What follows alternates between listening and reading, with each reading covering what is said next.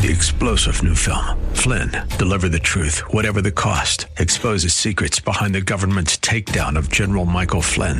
Flynn knew what the intel world had been up to. He ordered the first audit of the use of contractors. This set off alarm bells. He told the truth. He was the most dangerous person for Donald Trump to hire. They had to get rid of Flynn. Flynn, deliver the truth, whatever the cost. Available now. Watch it today. Go to salemnow.com. salemnow.com.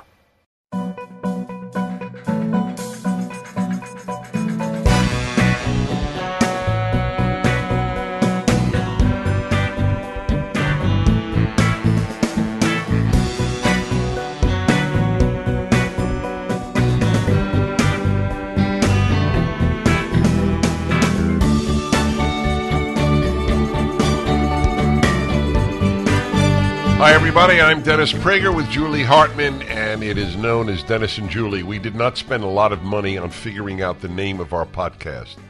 Dennis and Julie is not, shall we say, some original name. A conventional name is better than a bad name. It's probably even better than any name because it's what it is. It's Dennis and Julie. But it is what it is, and I like it. By the way, maybe we should call this the Messy Desk podcast because we right now have 3 spoons, 2 rubber bands, a Wall Street Journal article, a lot of papers, and pen ink. I just want you to understand, folks, we're working with 3 other men and myself. Yes, there's men. one female in the entire operation, and that is the reason this was even noted. Men can live in a mess. It's one of our great traits. Great traits. Great traits. Why? Why is it a great trait, Because Dennis? we know the ultimately important things in life. Sports, women, and fountain pens. Yes, exactly. And okay, let's continue. But it is fascinating. It is true that it would take a woman to have noted what a mess it was. Generally speaking, a guy who would note what a mess it was is usually gay, which is for those watching on the left. It is not an insult. It's not intended as an insult. It is not even an insult. It is just it's a compliment, actually. Yes, exactly correct. Yep. It's a given. What I will say before we move on from this is I love working with men. I had actually a leftist relative, female relative in my life tell me that she loves working for men more than she likes working for women. Did it bother her? Women. I'm sorry? Did her self-observation bother her? No, actually. Because it conflicts she said with... she acknowledged. She said, look, I know that this may be an unexpected comment from me, and I probably shouldn't say this, but working for men is so much better than working for women. Okay, I'm very happy you said this. It's true. Look, it's true. I'm happy for other reasons, which we'll get to on another broadcast. Each sex has its big issues and its big advantages. That is why the ideal is a male-female bond. They bring different things to the table. I am determined to be a good female boss one day. I don't want to succumb to the moodiness or the favoritism that most female bosses exhibit. I'm going to be the anomaly. Good. It's actually a beautiful aspiration. Good luck. No. I didn't mean good luck in the sense it'll never happen. Men are easier to work with. That is correct. Because you're not moody. It's an interesting question. Why? There are men who are moody. When I come into work every day... But I don't know if they bring their mood to the office. I know what I'm getting every single day with you and with them. That's right. Every day they're the same. That's a great way of putting it. Okay, it's a great subject. Well, we did an intense amount of male-female in the last one. So I have a big one that you raised with me off the air, and it struck a chord in me because of my son. So I have 2 sons. You know, but not everybody listening or watching knows. And my younger son, his mom, my ex-wife, who has since passed away, we adopted him at birth. Literally, the day he was born, we adopted him. We did not know that his birth mother was a meth addict. And that played a role in his life. And he became addicted to alcohol and some drugs. And it was bad. It was a bad scene. It was a tragic scene. And thank God, and I don't know what else to say other than thank God, because this was right before fentanyl started killing so many young people, including a friend of mine who's had a spectacular son, and just poof, fentanyl did it. To the son. Yes, to the son, yeah.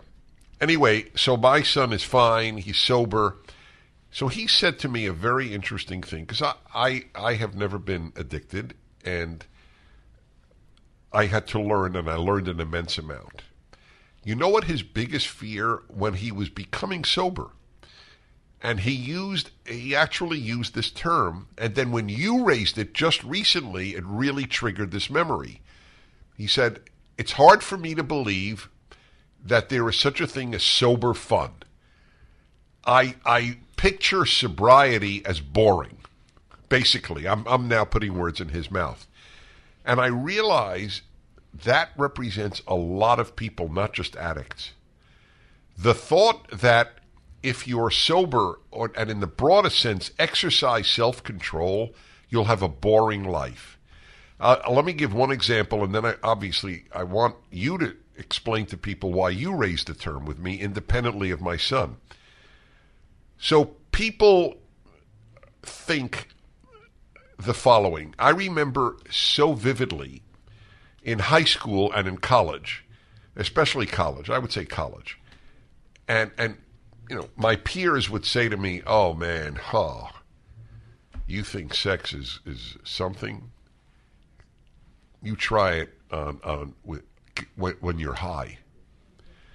And I swear to God, I remember my reaction. Wait a minute. Sex is not exciting enough? You need a high? And that's when my eyes were opened to this eternal search for the more exciting. So what prompted you to raise that term? So I want to set the context first for the audience. I was over at Dennis's house last week to have dinner with Dennis and his wife, Sue, and Robert Florzak, who I had on Timeless. He's so interesting. Totally. He can make anything interesting. Correct. That is correct. By the way, shameless plug for the what's the episode called, Sean? The Art of Art, right?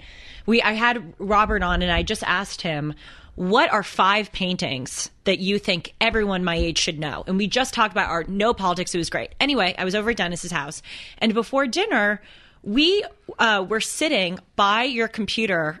Or actually, I came over to your computer to see what you were doing. And Dennis was on the internet looking at fountain pen colors. Remember that? Inks. That's right. Inks. Sorry. And it was marvelous, I have to say. The most beautiful colors of ink. What's the website called so people can look at it if they want? Anyway, just put in fountain pen inks and anything will come up. And I don't know. I wanted to see what he was doing, and I pulled up a chair, and we were there for an hour just looking at the beautiful array of colors of the ink. And then you showed we moved on into music, and then you showed me who's the young pianist. Yuja Wang. Oh my gosh, this young pianist, it's first of all one sensational. of the greatest living pianists. And second of all, she's a hoot. She goes into these concerts and wears these like mini skirts. Truly mini. Yeah. So anyway, it was really, really fun. And I turned to Dennis in the middle of it and I said, "My God, you really embody sober fun." And I said, "I don't know if I've really mastered having sober fun." And it's something that I've been trying to work on. Obviously, I just graduated from college about a year ago. And in college, there was no such thing as sober fun. I mean, anytime you were having fun, you were out at a party drunk. Actually, I'm going to amend that statement. I had a lot of sober fun in my suite with my roommates on a regular school night. But when you blocked off time to have fun on the weekends, it always involved drinking. And when I graduated from college, I even though I'm unlike Aaron, thankfully I'm not an addict, I worried if I was going to be able to find sober fun, because college was just a drinking palooza.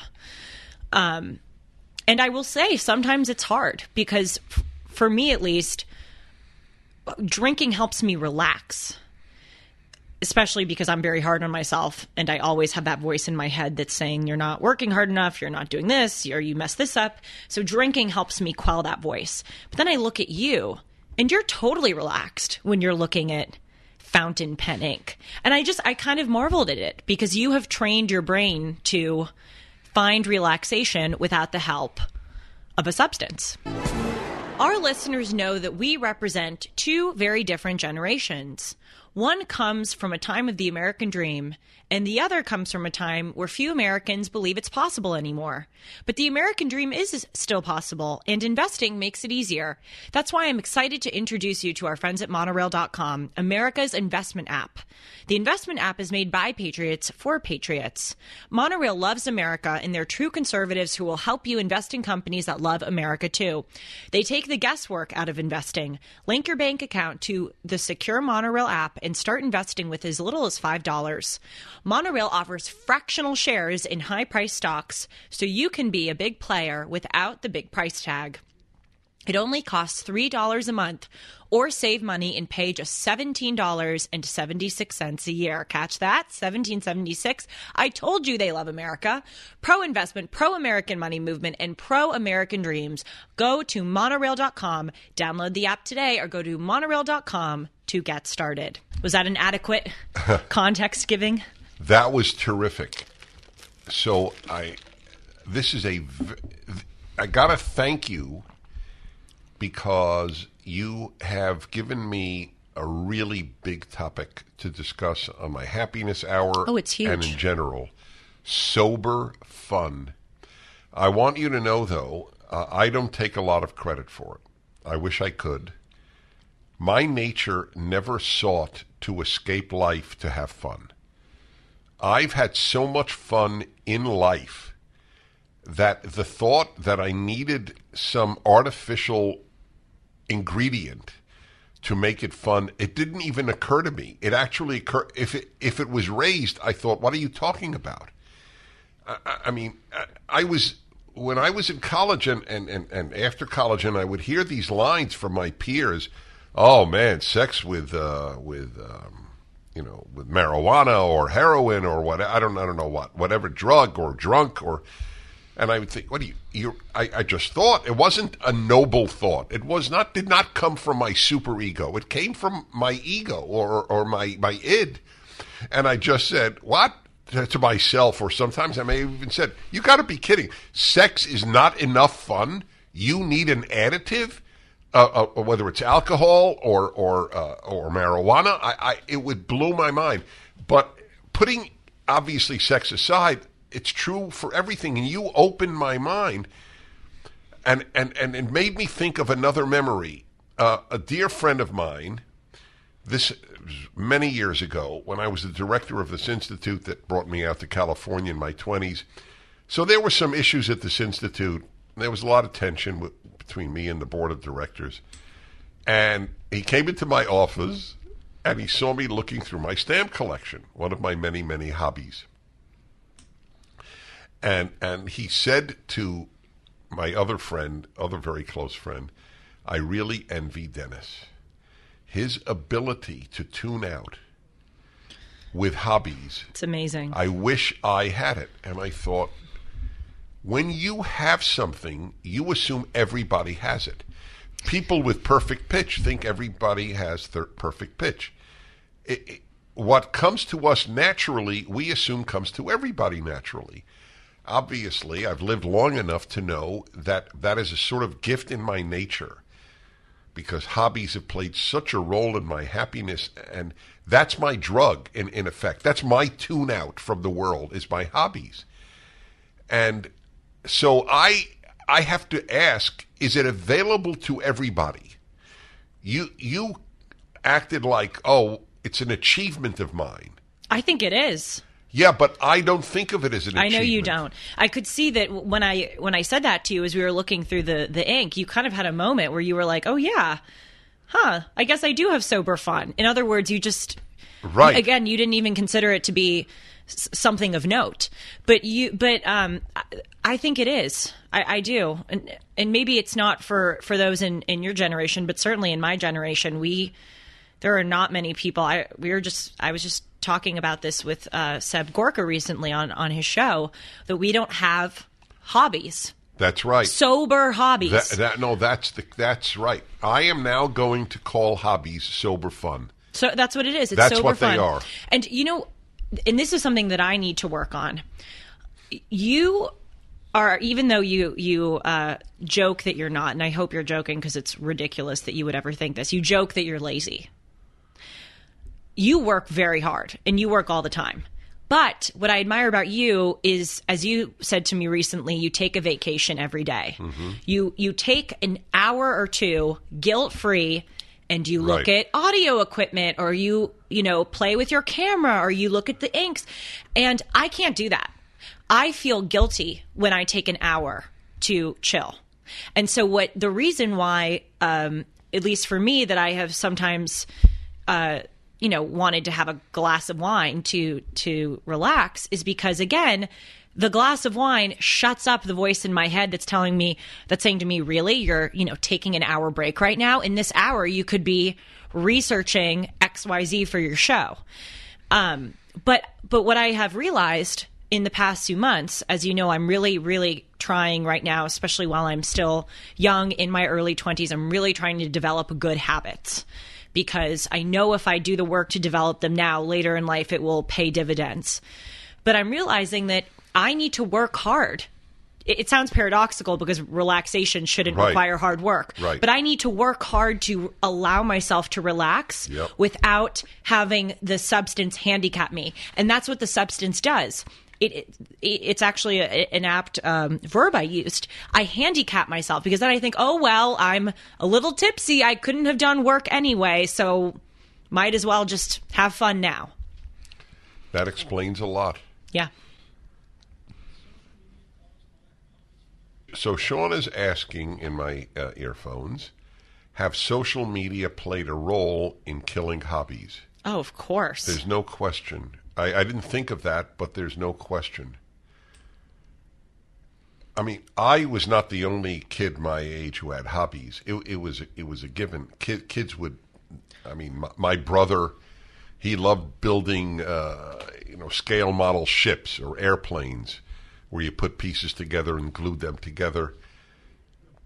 My grandson is huge on fishing.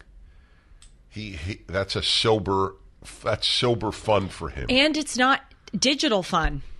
That's another thing that I admire about your choice of sober fun. I mean, yes, you were looking online at Fountain Pen. Yeah, but it's not digital. It's not a video game. It's not a video thing. Right. And you love photography, even your audio equipment. You sit there in the room with your eyes closed and just listen for hours.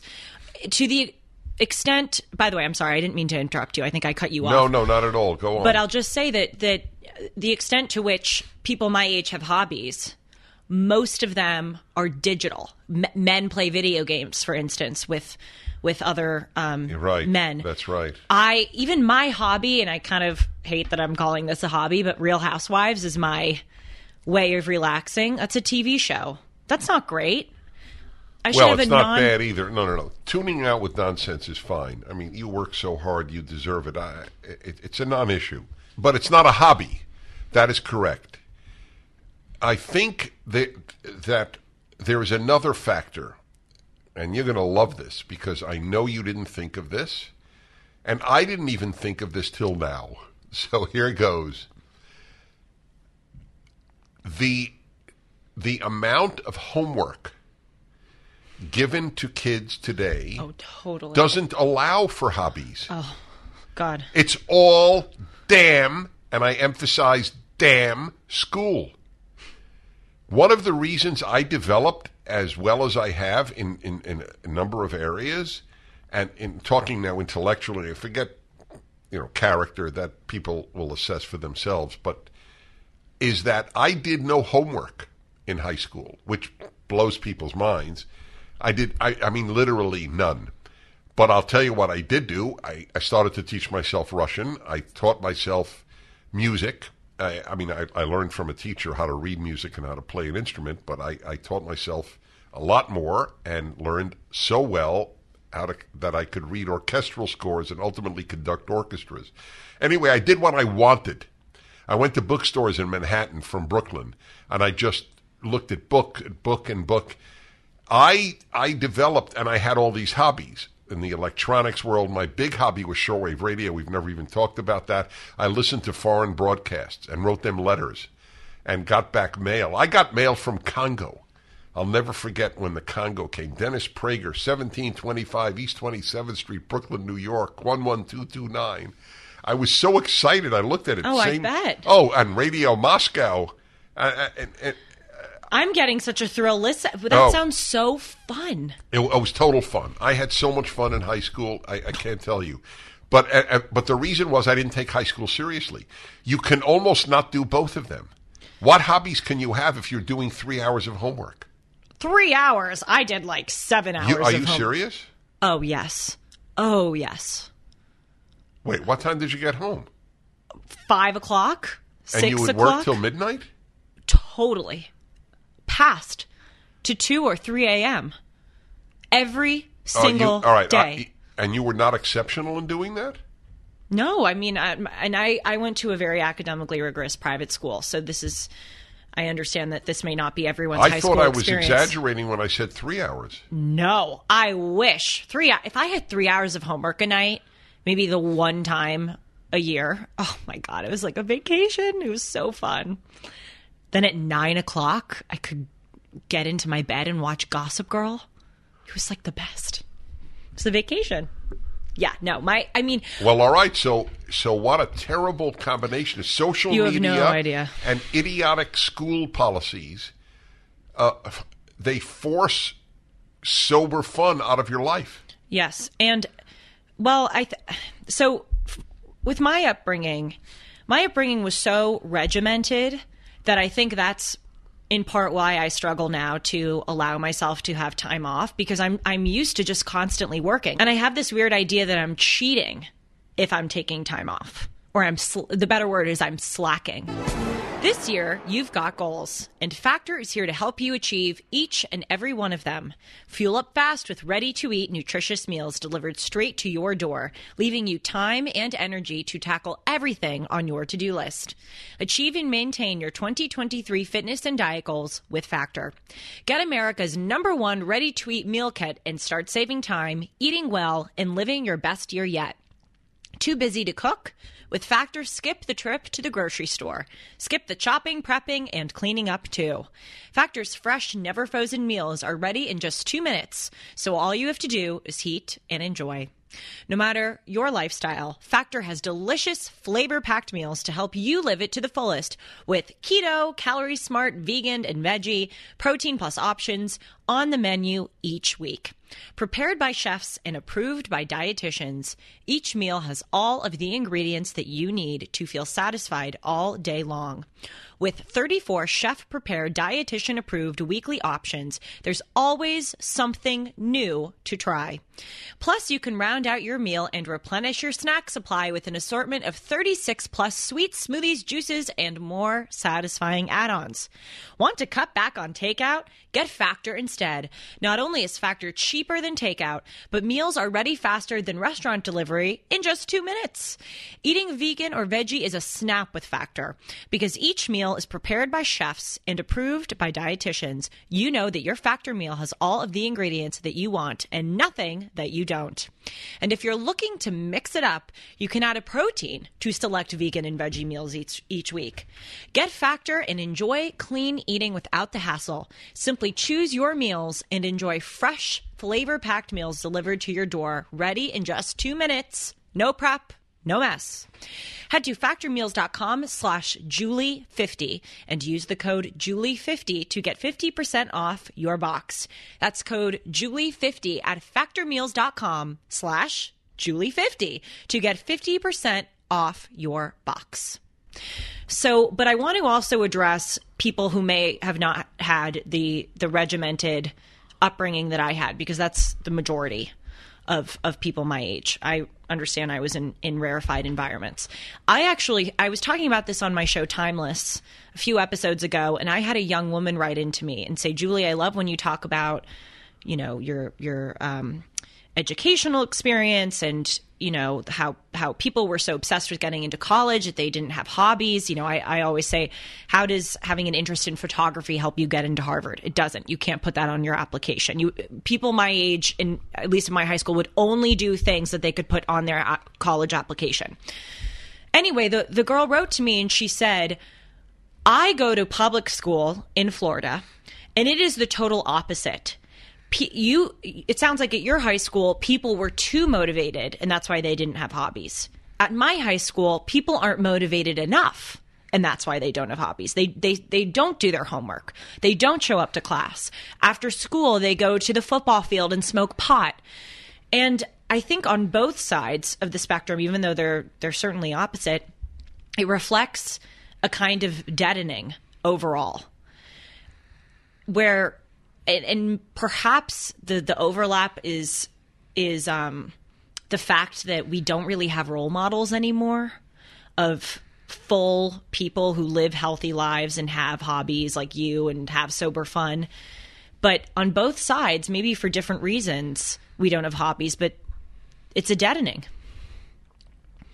The deadening is the pot.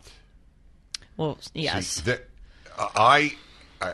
I've said this on the air since I've been broadcasting.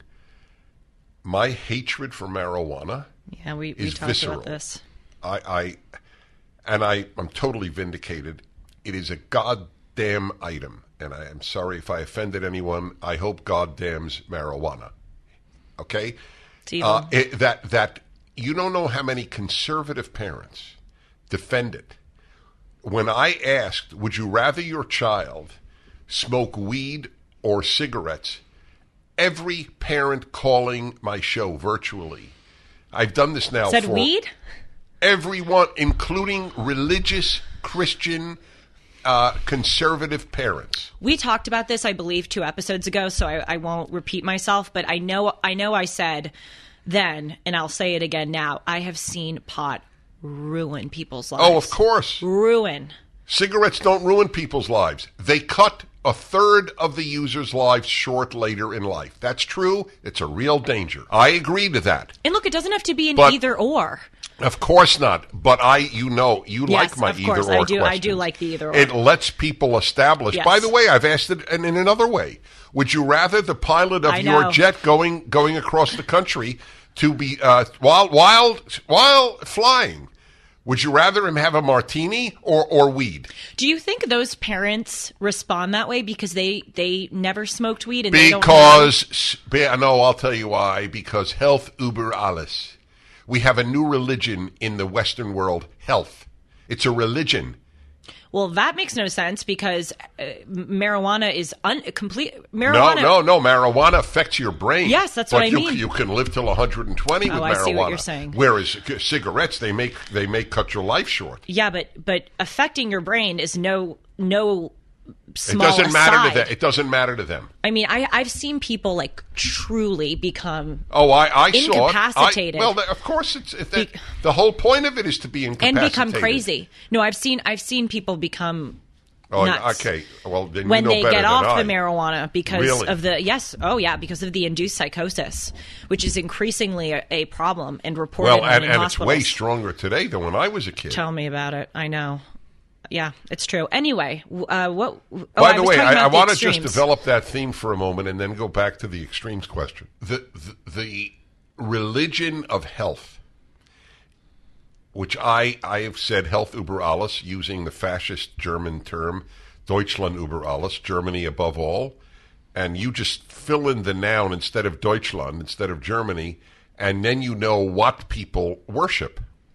And health, because health über alles, which I discovered many decades ago, using this example of cigarettes versus marijuana, that is what allowed people to give up all freedom during COVID.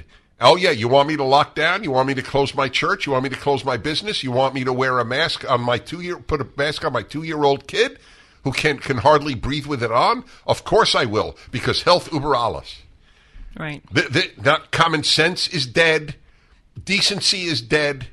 Freedom is dead, because health über alles, over all. And I'm obviously passionate about it. I have been passionate about this for at least 30 years. Health is a god. And I don't, the irony, it is produced by secularism, because if there's no God, all you have is this life, so you better live very long, as if you won't die. You know, you be healthy enough, you won't die. I mean, it's almost idiotic. And by the way, I'm pro-health, just for the record. I'm pro-health. But it's not über alles. It's not above all. I'll take freedom above health. Right. I'm glad that you brought up secularism, because if we can go back just for a moment to the extremes that I presented. In addition, I said that the common theme between both was that we don't have good role models. And I really think that's true. At my super, competitive, academically rigorous high school, the teachers were, wonderful. I loved my teachers, but they didn't exactly encourage us to have balance in our lives. And then maybe for the girl who wrote to me at her high school, she also perhaps doesn't have good role models of people who are encouraging hobbies or balance. But I actually think even more than that, the greater overlap is secularism. I actually had a friend from college say to me recently, she goes, Julie, sometimes when I hear you on Dennis and Julie, you kind of, you blame a lot of things on secularism. And by the way, guilty is charged. I think that so many of our problems today come from that. And I think the hobby, or the lack of sober fun issue is no different. And I realized that as I became more religious. Because when you become more religious, you have this sense of enchantment about the world and wonder and awe that makes you appreciate life around you more and want to participate in it.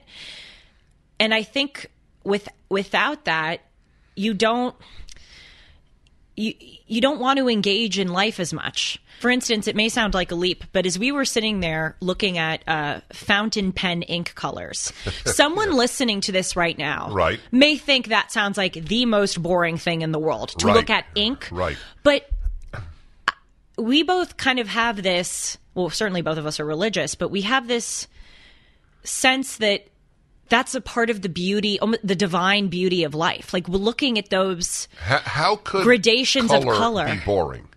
Well, but Dennis, see, I'm glad you just asked this, because it proves my point. A lot of people do think color is boring. Right. They think everything is boring if you're sober. Yeah. Well, and if you're secular. That's because, right. Of course we have color because science produced color. But if you have a religious worldview, as we do, you look and G.K. Chesterton, by the way, argues this so much more eloquently than I'm saying it in his book Orthodoxy, which I've probably mentioned on this show like 80 times, but I love the book. You have a sense of color was created by God, and what a gorgeous thing. What a gorgeous part of life. He could have made the world in black and white, but he made it with all these shades of color. And look at them here on this screen in fountain pen ink form. I think having a religious worldview allows you to appreciate life, which in turn makes you want to participate in it, and then you can have more sober fun. Look, Do you agree? Well, look, I'm the one who just now raised the secular issue. Right, you did. Secular. Well, you know my equation: secularism plus affluence equals boredom. Yep, and true. boredom leads to evil. Always. And boredom leads to wanting an escape through substances. That's right. Because substances make life exciting. When you have a religious worldview, because life isn't exciting. Right. Why isn't it exciting to be with friends? Why isn't sober fun having people you really like over for dinner? I really think the key to sober fun is having an appreciation for life and recognizing that the everyday things that you take for granted are opportunities to experience life and not just boring things that we have here. Like friends. People just think, oh, well, friends is just a part of life. They don't think, wow, how lucky am I? I have said on my happiness hour for decades, you should date for friends like you dated for a spouse. And I turned out, unfortunately, quite right, because I am stunned to read the number of people who don't have close friends. Really? So you're stunned too. Read about it. Where? Anywhere. Just say, how many people do not have friends? I mean, Google something like that. And especially men. Have you found that in your human laboratory, your radio show? Yes, that's how I know about it. So men would call me up, say, I don't have. I have buddies. I go to I don't know, hunting with or fishing with or baseball games, but I don't have really close friends. Why do you think that is? I wish I had an answer to that, because you are asking someone who knew in 6th grade that I wouldn't last in life without friends. I mean, male friends. I never sought a female friend. Isn't that interesting? I only sought male friends. I tell you, we're very similar. It's been the same with me. Well, I think that's healthy. You've met many of my friends. Yes. All of them are females. Yes. It's one of the questions I have people ask before they get married. It's on the internet. Questions you should ask before marrying, something to that effect.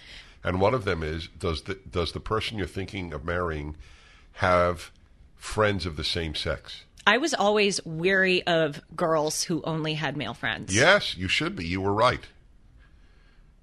Yes. And honestly, if I think back, most of the girls who only had male friends, they were not great people.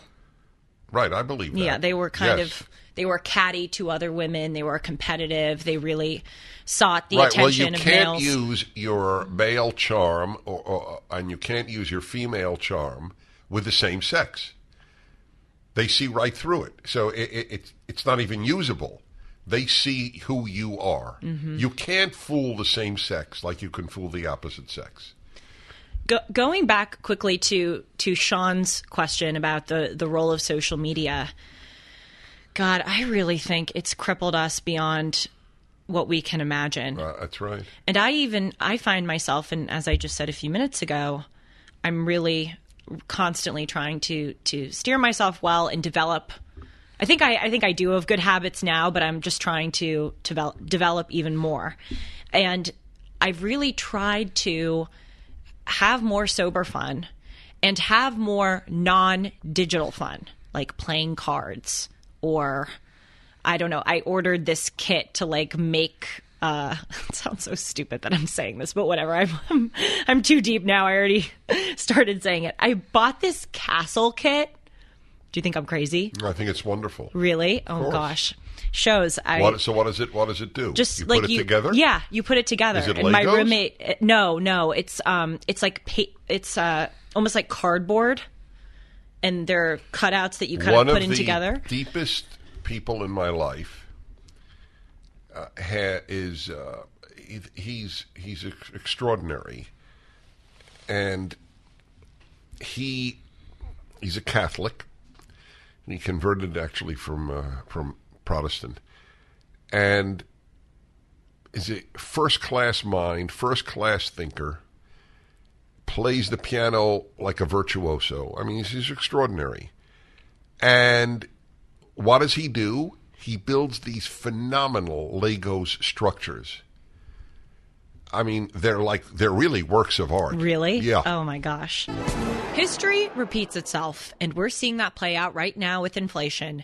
When Jimmy Carter took office in the late 1970s, gold sold for $140 an ounce. By 1980, the price of gold topped out at $870 an ounce.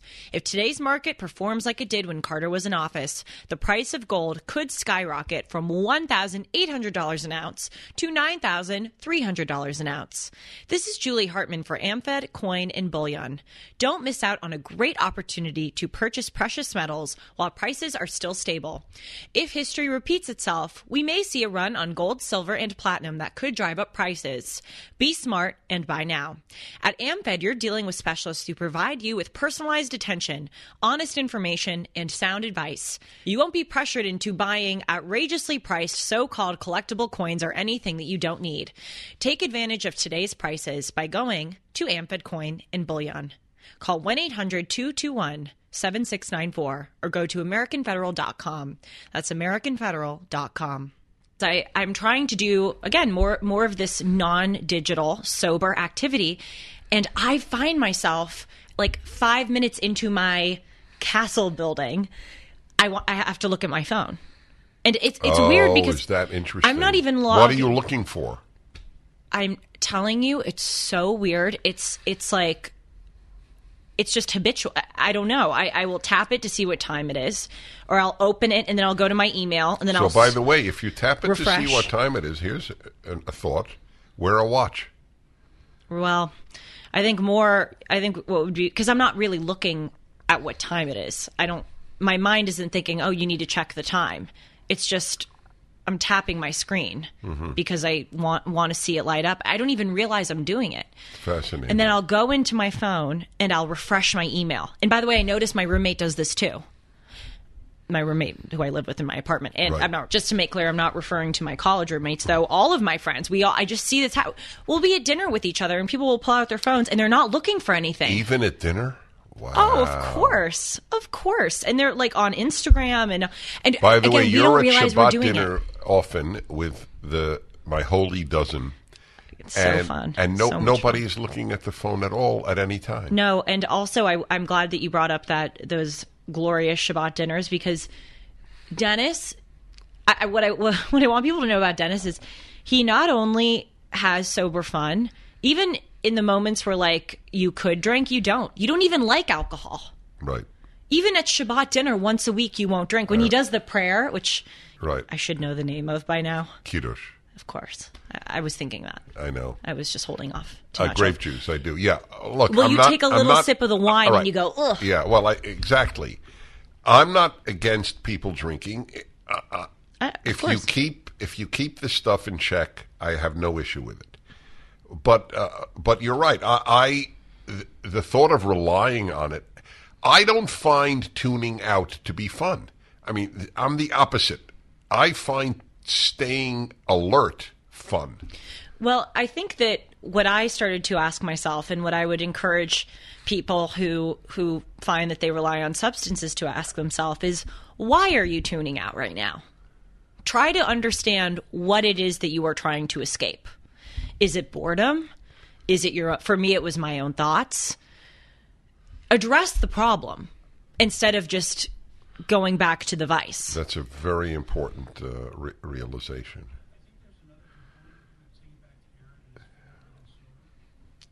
No, they're absolutely right. Well, that was not on air, so let me tell people what Sean was saying is when you rely on this chemical stuff, it produces chemicals which you then rely on for your happiness or your escape or whatever in your brain. And Rick, who is also involved in the technical aspect of the show, was nodding, and I just learned he's sober for 10 years, so he knows. Congratulations, Rick. Yeah, it is congratulations. It is an achievement.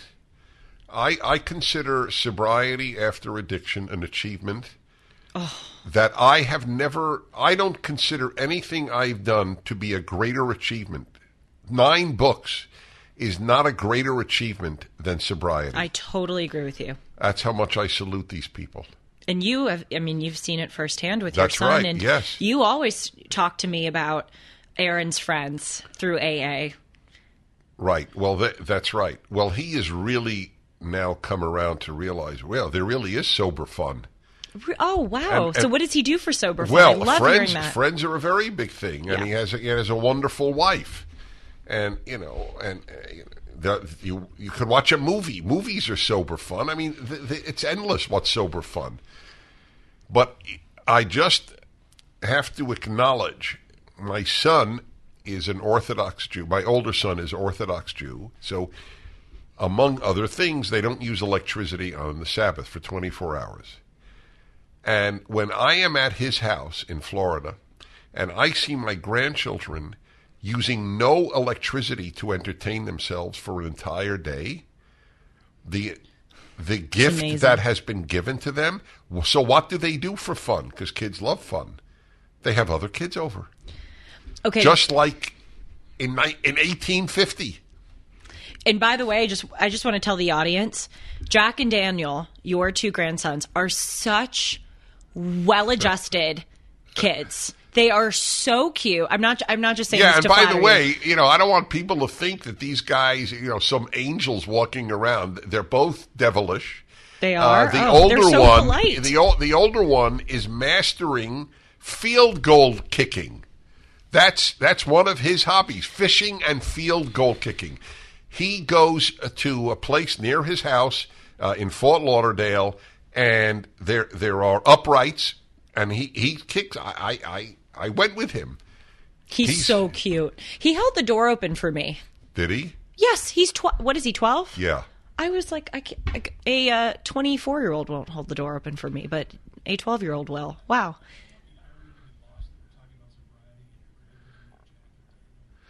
Yes, my God. I noted that before my son did. So Sean notes that we're talking about sobriety, and the irony is that I have Jack Daniel for my grandsons. Yes, it is hilarious. My son, when he named his second son Jack, did not realize, and my first thought, which is a joke because I don't drink. Is that a whiskey? Yeah. Okay, that's funny because I never would have thought of that. Now that you say it, I think it's ironic, but clearly it's more of a male observation. They have a big sign up in one of their rooms, Jack Daniel. It is it's adorable. But they're learning, and this is a real gift of not using electricity a day a week. They're learning sober fun. You know what's interesting? I was having this discussion with a few girls my age who I was out to dinner with a few weeks ago. By the way, they work at PragerU. I don't even know if I told you that I had this dinner with some. I didn't know. Yeah, people who work at PragerU are just 5-star human beings. Right. World-class people. It's actually like a little creepy. Like, is there any bad person at PragerU? It's you perfected such a cohort of great people. Anyway, we were out at dinner, and all of us agreed that when we have children, we are not going to let them have any devices until they're like 15 years old. I have always thought that. One day when I shouldn't say when, hopefully, if I have kids, hopefully when, they are not getting a phone until they are in their teens. And even when they are young, they're not going to watch TV. They're not going to be able to look at the iPad. None of that. And some may say to me that is a bit extreme. And I agree, it probably is a bit extreme. But it shows you what a reaction. What is extreme is the amount of time they spend on it. That's what's extreme. I know, but people may say it's extreme to totally deny it to them, as it is extreme to have it be a part of their everyday lives. I agree. No, I am not going to have them do that. And I would bet you a lot of people my age feel the same way. But interestingly, we don't make a big effort ourselves to wean ourselves off of the technology while we can. Right. Well, I will say, and in my case, the phone has really one purpose, and it's not fun. It's I thank God for it, that I could keep in touch with so many people. So you're going to pick me up at the airport. Give me your text number. I mean, it's so convenient. I mean, I love it. And by the way, I text my own kids. We don't always have to speak on the phone. But you don't understand that you use it with temperance. You use it the way it should be used. Right, I use it as a means. It's not an ends. That's right. And by the way, I think a lot of people are like me. I'm not bragging or anything. It's nothing to brag about. It's totally a generational thing. My parents are the same way. That's they use it. Well, do your parents have sober fun? Interestingly, my dad is like you. He doesn't really like the taste of alcohol, and he has. Well, does he have hobbies? He does, yes. My mom loves Wordle. Do you know Wordle? It's a form of crossword puzzle? Yeah, it's on the phone. But she and I both, we call ourselves tortured people because we both have the voice in our heads telling us that we need to work harder, even if we've worked hard all day. It's tortured, yeah. So my mom and I both kind of need to have a glass of wine to relax.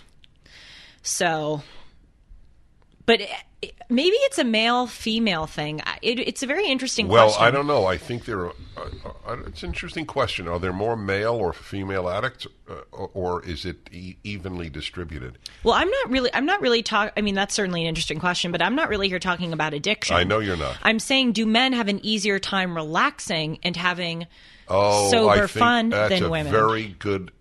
It seems to me that the answer is yes. It would seem to me too. That's a very, very interesting point. I love it. Men can tune out without. Oh, totally. Without artificial inducements. So Dennis has this line that I told my dad, and he loves it. He quotes you a lot. Well, the wife is Sanskrit for Flaw Finder one. Yes. He loves, but this one he also loves. Dennis said to me once. He said, if women couldn't get into men's heads, or get a man's brain for a day, she would think, my God, there really isn't a lot going on here. Right.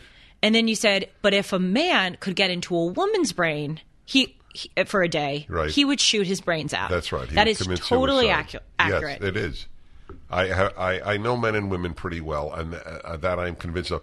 That, by the way, so when I talk about men and women at a whole lecture just on men and women, so I know I go further. So I say, so ladies, you must understand something. When you ask your husband, so honey, what are you thinking about? And he says, nothing. You can trust him. I truly can't fathom that. Of course. What is it? I mean, I know it's a stupid question. What is it like to think about nothing? Do you just is it just blank? Is it like sort of like my basset hound? We sort of stare out, and nothing much is going on. Do you guys? They totally agree with me. These guys. Do you also think about nothing? Right. Thumbs up from Rick. How long did you see Alejandro? Yes, that's right. Sean said we have to force ourselves to think about something.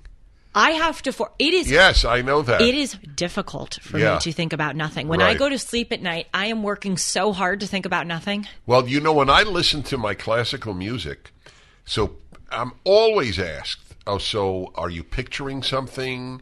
Are you imagining something? Are you thinking about something? I asked you that last week when we were listening to it. Okay, perfect. And the answer is no. I just hear the music. You said it just goes straight to your heart. Yes, and my brain. So it's the most powerful thing outside of human relations. I think that's why you say a lot to me on and off the air, and you don't need to say it to me because I see it every day. You have a ton of energy. I think a lot of it is because you turn your brain off. Yeah. God knows you turn your brain on. Right. Enough. That's a very, very good point. But you power it off completely. That's right. There's no overload. Just when you thought it could not get any better, Mike Lindell with MyPillow is launching the MyPillow 2.0. When Mike invented MyPillow, it had everything you could ever want in a pillow. Now, nearly 20 years later, he discovered a new technology that makes it even better. The MyPillow 2.0 has the patented adjustable fill of the original MyPillow, and now with a brand new fabric that is made with a temperature-regulating thread. MyPillow 2.0 is the softest, smoothest, and coolest pillow you'll ever own. For our listeners, the MyPillow 2.0 is buy one, get one free with the promo code Hartman. MyPillow 2.0 temperature regulating technology is 100% made in the USA and comes with a 10-year warranty and a 60-day money-back guarantee. Just go to MyPillow.com and click on the radio listener square to get the buy one, get one free offer. Enter the promo code Hartman or call 1-800-566-6745 to get MyPillow 2.0 now. Yep.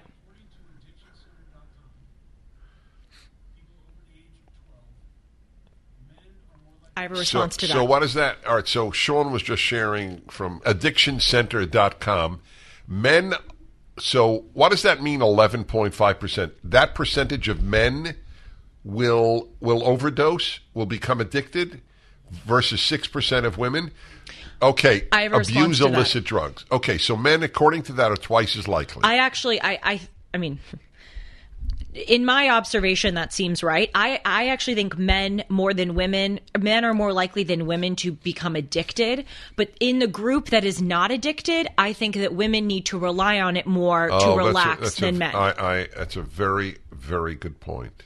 And that's a very important distinction. It is. Well, I'm just thinking.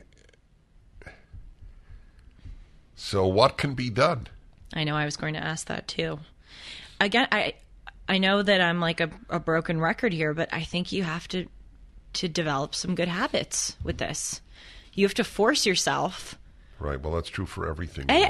Everything.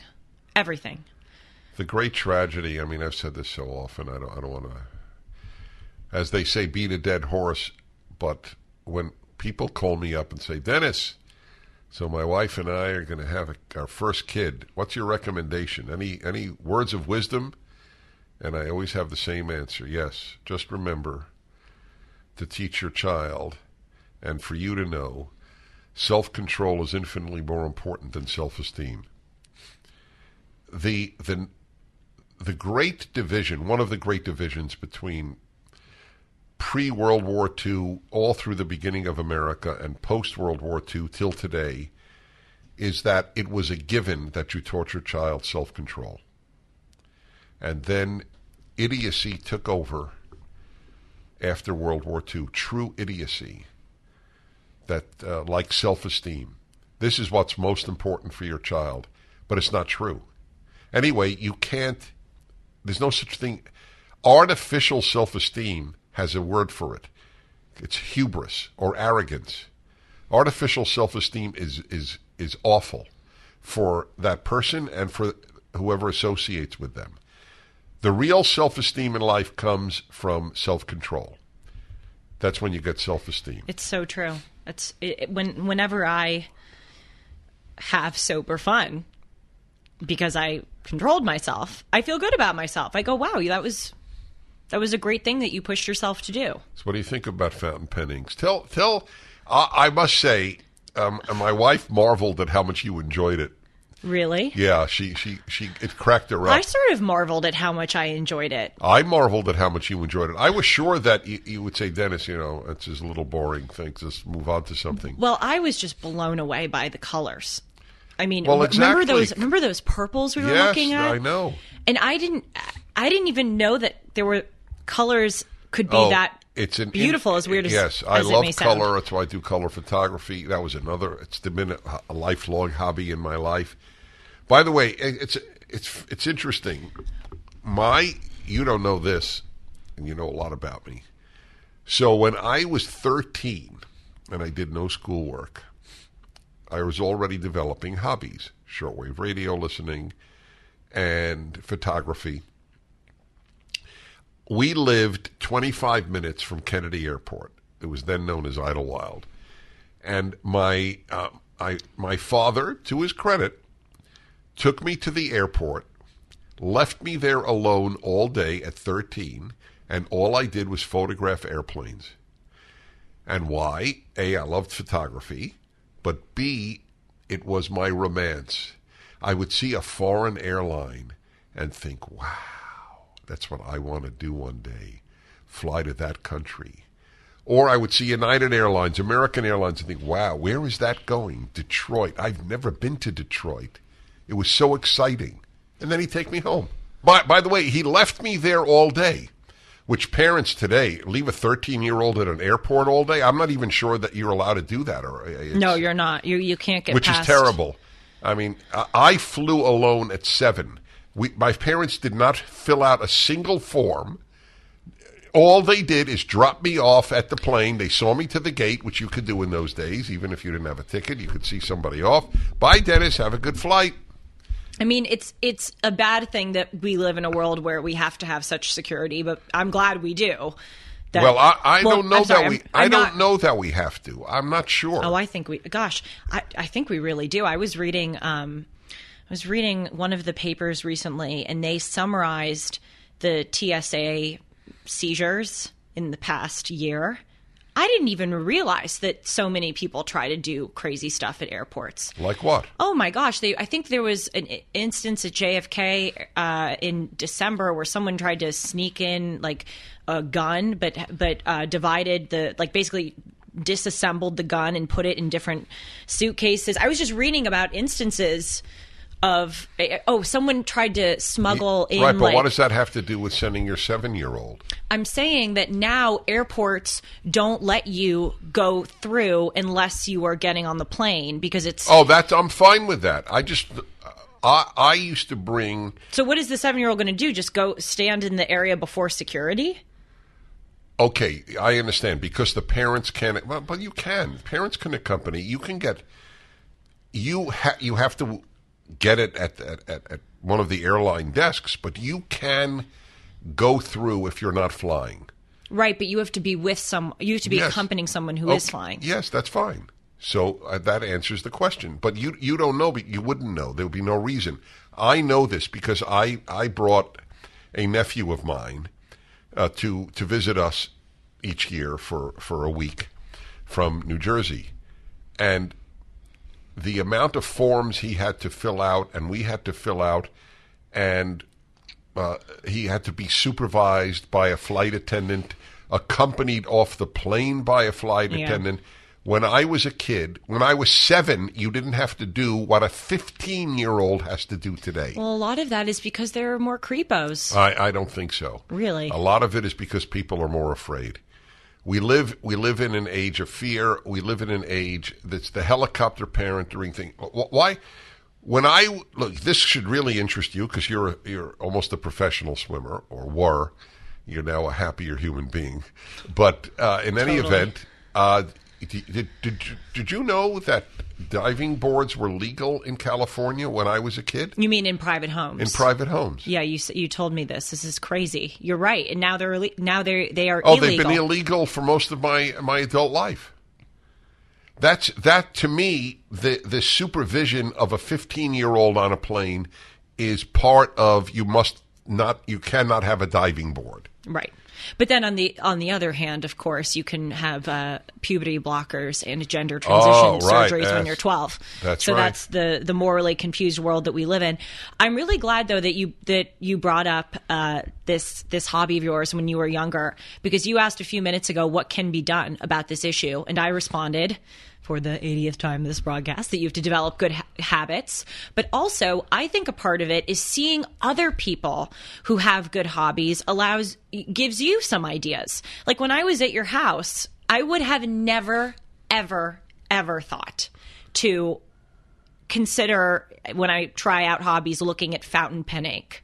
But the fact that I was just at your house that day when you were doing it, and I saw it and I went, oh, this is kind of cool. It's opened this new world for me, not just with looking at fountain pen ink specifically, but now I browse art online. I just look up like beautiful paintings on Google and I just click through them and see which ones I like and see which ones I don't. And now I have more of an eye towards the color. Or I was even Googling the other day different color palettes. Like you know, seeing your example gave me some inspiration. So That's a big deal. I think people talking about things that interest them give others ideas. On that note, I want to ask the lovely individuals in our control room, I've never asked you guys this question. What are some of your hobbies? Video games, Sean. He's cracking himself up, but it's probably largely His true. hobby is cracking himself up. His dogs, yes. His dogs. Annoying me is a big one on his You're list. confirming my mother's. Confirming what? You're confirming my mother's idea of you that you hate Sean. For those of you who don't get the that's reference, hilarious. my mom said to me one time. I came home from work and she goes, "Julie, oh my God, why does Dennis hate Sean so much? You love him. You always talk about how great Sean, he is." why do I hate you so much? There's got to be a reason. Sean's cracking up. I hate Sean and deeply dislike Rick. Because if anybody is dislikable, it's Rick. The guy radiates anger. You know who I dislike the most? Huh. Alejandro. Alejandro's another one. I mean, the whole crew here. Zach's pretty That's bad as why well. you love working with men, because this is a great quartet. Alejandro. What is that? What is my thing about Colombians? What did I have? NC what? NCNB. No Colombian, no broadcast. Oh my God! Yeah, No, but that's our view. also it shows how this show is coming full circle. I started off by saying how much I enjoy working with men. Another reason why I enjoy working with men is you guys, and it proves the point that I was making in the middle. You guys do have more fun. You allow for more fun on a daily basis than women do. It is impossible to imagine. They horse around five like, women doing a national broadcast. No. I mean, this is serious work. Of course it is. Just having a lark half the time. Oh, you guys, You're right. At home, you have no idea how much shenanigans That's correct. goes on Yes. before, and it's so fun, huh? Yeah, that's a great one. Look at how much fun they have on The View. It's such a good point. Oh my God! Yeah, the each sex brings its advantages and disadvantages, and we'll do some of the disadvantages on another Dennis and Julie. Yes, we will. I can't tell you how much this has opened up to me, the sober fun concept. That this is a very, very serious issue. I'll tell you what it's related to as well. Remember I said secularism plus affluence equals boredom? Yeah. Which is a fact. It's a fact. It's not a Dennis theory. And boredom is undone by excitement. There's a massive premium on excitement. And that's a very serious problem. It's one of the reasons so many people your age don't look forward to getting married. I was just about to say that. It doesn't sound exciting. Getting married, having kids, going to church, Right. Is following the law. That's right. Is boring to them. That is Little do correct. they know that is, as I like to say, the infrastructure that you have to build a full life. Yes, exactly. A full and exciting life. Relying on adrenaline. That's what it really amounts to. Relying on adrenaline. You know, that's what, by the way, this bugs them about religion. Religion doesn't seem to be an adrenaline producer. religion has given me more adrenaline than anything in my life. I swear to God, as weird as that sounds. Because reading the stories, I think they're really fun and interesting. And as I was arguing earlier, it's allowed me to look at life through a more exciting lens, because I view a lot of things as divine or miracles or... Well, I have another, a related theory. Yeah. I don't know what's more fun, and this would sound like to many in your generation is weird. There is very little in life that is more fun. There is nothing, maybe, than learning. And I have an interesting proof. I used my father as an example on the air. My dad died at 96, and his last years were his really only unhappy years, because my mother had died earlier, and they were together for 72 years. How did they meet, by the way? Sorry to cut you They off. met, believe it or not, at a religious Jewish dance. An Orthodox Jewish dance. That's so cute. It's totally cute, but it's also very interesting because there would be no such thing as an Orthodox Jewish dance today. No. Anyway, it's another issue for another time. And what did he do most of the time? He read. And I remember thinking, he knows he's not here for a long time. But to the last minute, learning is fun. I could see if I knew at X amount of time, and I would read, or I would learn through some other way. Learning is extremely exciting, even. That's why it's such a shame what has happened in schools. Of course, the woke stuff is a category unto itself. Right. But more broadly, there's been, as John Agresto, a guest who I had on my show Timeless, argued, the death of learning, because teachers, especially in humanities subjects, have overly professionalized and academicized the material, specifically literature. Right. Who reads literature after high school? Or Very after few college, people. unless Very you major few in it. people. Right. And it's because when you're in the classroom, and I found this, when you open, a book, the teacher's identifying, this is an instance of alliteration. This is a simile. This is a metaphor. Well, let's focus yes, on this symbol for 35 correct. minutes. It's worse than that, in my opinion. You read for a test. Oh, well, you read for yes. a grade. Well, exactly. You read for, and also teachers, and John Agresto writes about this very eloquently in his book, which I know you ordered because I spoke so highly of it. John Agresto writes that that teachers now, they make books they reduce them to just a commentary of the time. Like Heart of Darkness is an exploration of imperialism in Africa. Nathaniel Hawthorne's Scarlet Letter is a commentary on the sexist that is Puritan. A brilliant point. Isn't it? Therefore irrelevant to you. And he writes it so much better than I could say it now. But he says, is that when brilliant? you reduce, and this of is what they're course. doing in schools. Then why read anything? When you reduce these authors to their time and Yes, place, that's it right. otherizes them. It puts a. That's why the people who laugh at me over my Bible commentaries, Prager, he thinks I'm going to learn something from a 3,000-year-old book. That's so stupid to me. That is the most stupid comment in the world to me, because you learn from the fact that it's a 3,000-year-old Yes. book. It's endured for 3,000 years. Right, because it's rooted in human nature, Yes. which hasn't changed in 3,000 years. And it's really, I think all of this is related, because in schools, everything is just a political commentary, or it's for a test, and they have made life and literature and learning a desiccating experience. They have sucked the life out of it. So no wonder we don't have hobbies. Yeah. Well, this has really been something. I just ask everybody listening or watching to ask yourself, what is your sober fun? Do you rely on chemicals to... Substances. I use chemicals deliberately, but of course I mean substances. And please write to me. What's my email, Dennis? Your email is julie@juliehartman-hartman.com. You were close, which makes me think that you know it. So do you want to say it correctly? That's the best I can do. Julie@julie-hartman.com. I'm very interested Wait a to minute, hear... that's what I said. No, he is such That's a what I fool. said.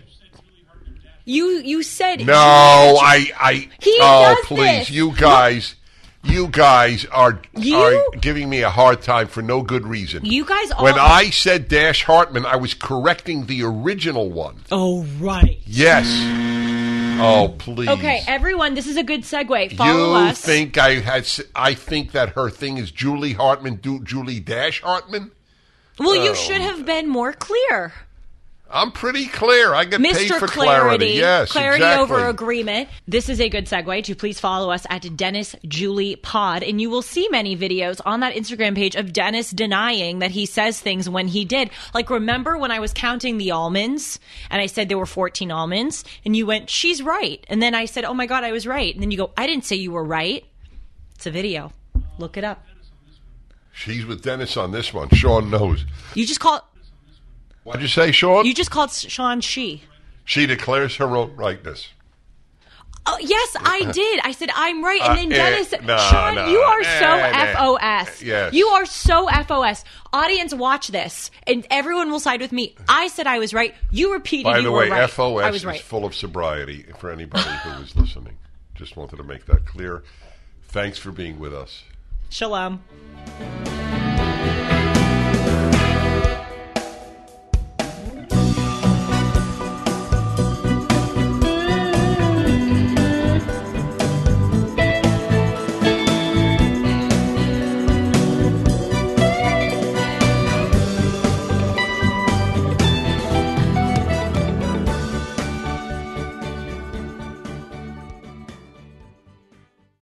Three-star General Michael J. Flynn, head of the Pentagon Intelligence Agency, knew all the government's dirty secrets. He was one of the most respected generals in the military. Flynn knew what the intel world had been up to. He understood its funding. He ordered the first audit of the use of contractors. This set off alarm bells. The explosive new documentary, Flynn, Deliver the Truth, Whatever the Cost, uncovers the facts behind this scandal. Flynn told the truth. He was the most dangerous person for Donald Trump to hire. I find out the worst enemy that I'm going to face in my life is right here in America. They took my assessment and they wanted me to change it. And I was like, I'm not changing it. They had to get rid of Flynn. With in-depth interviews, archival footage, and never-before-seen personal records of the man behind the headlines. I just felt like I was drowning. Flynn, Deliver the Truth, Whatever the Cost. Available now. Watch it today. Go to salemnow.com. salemnow.com.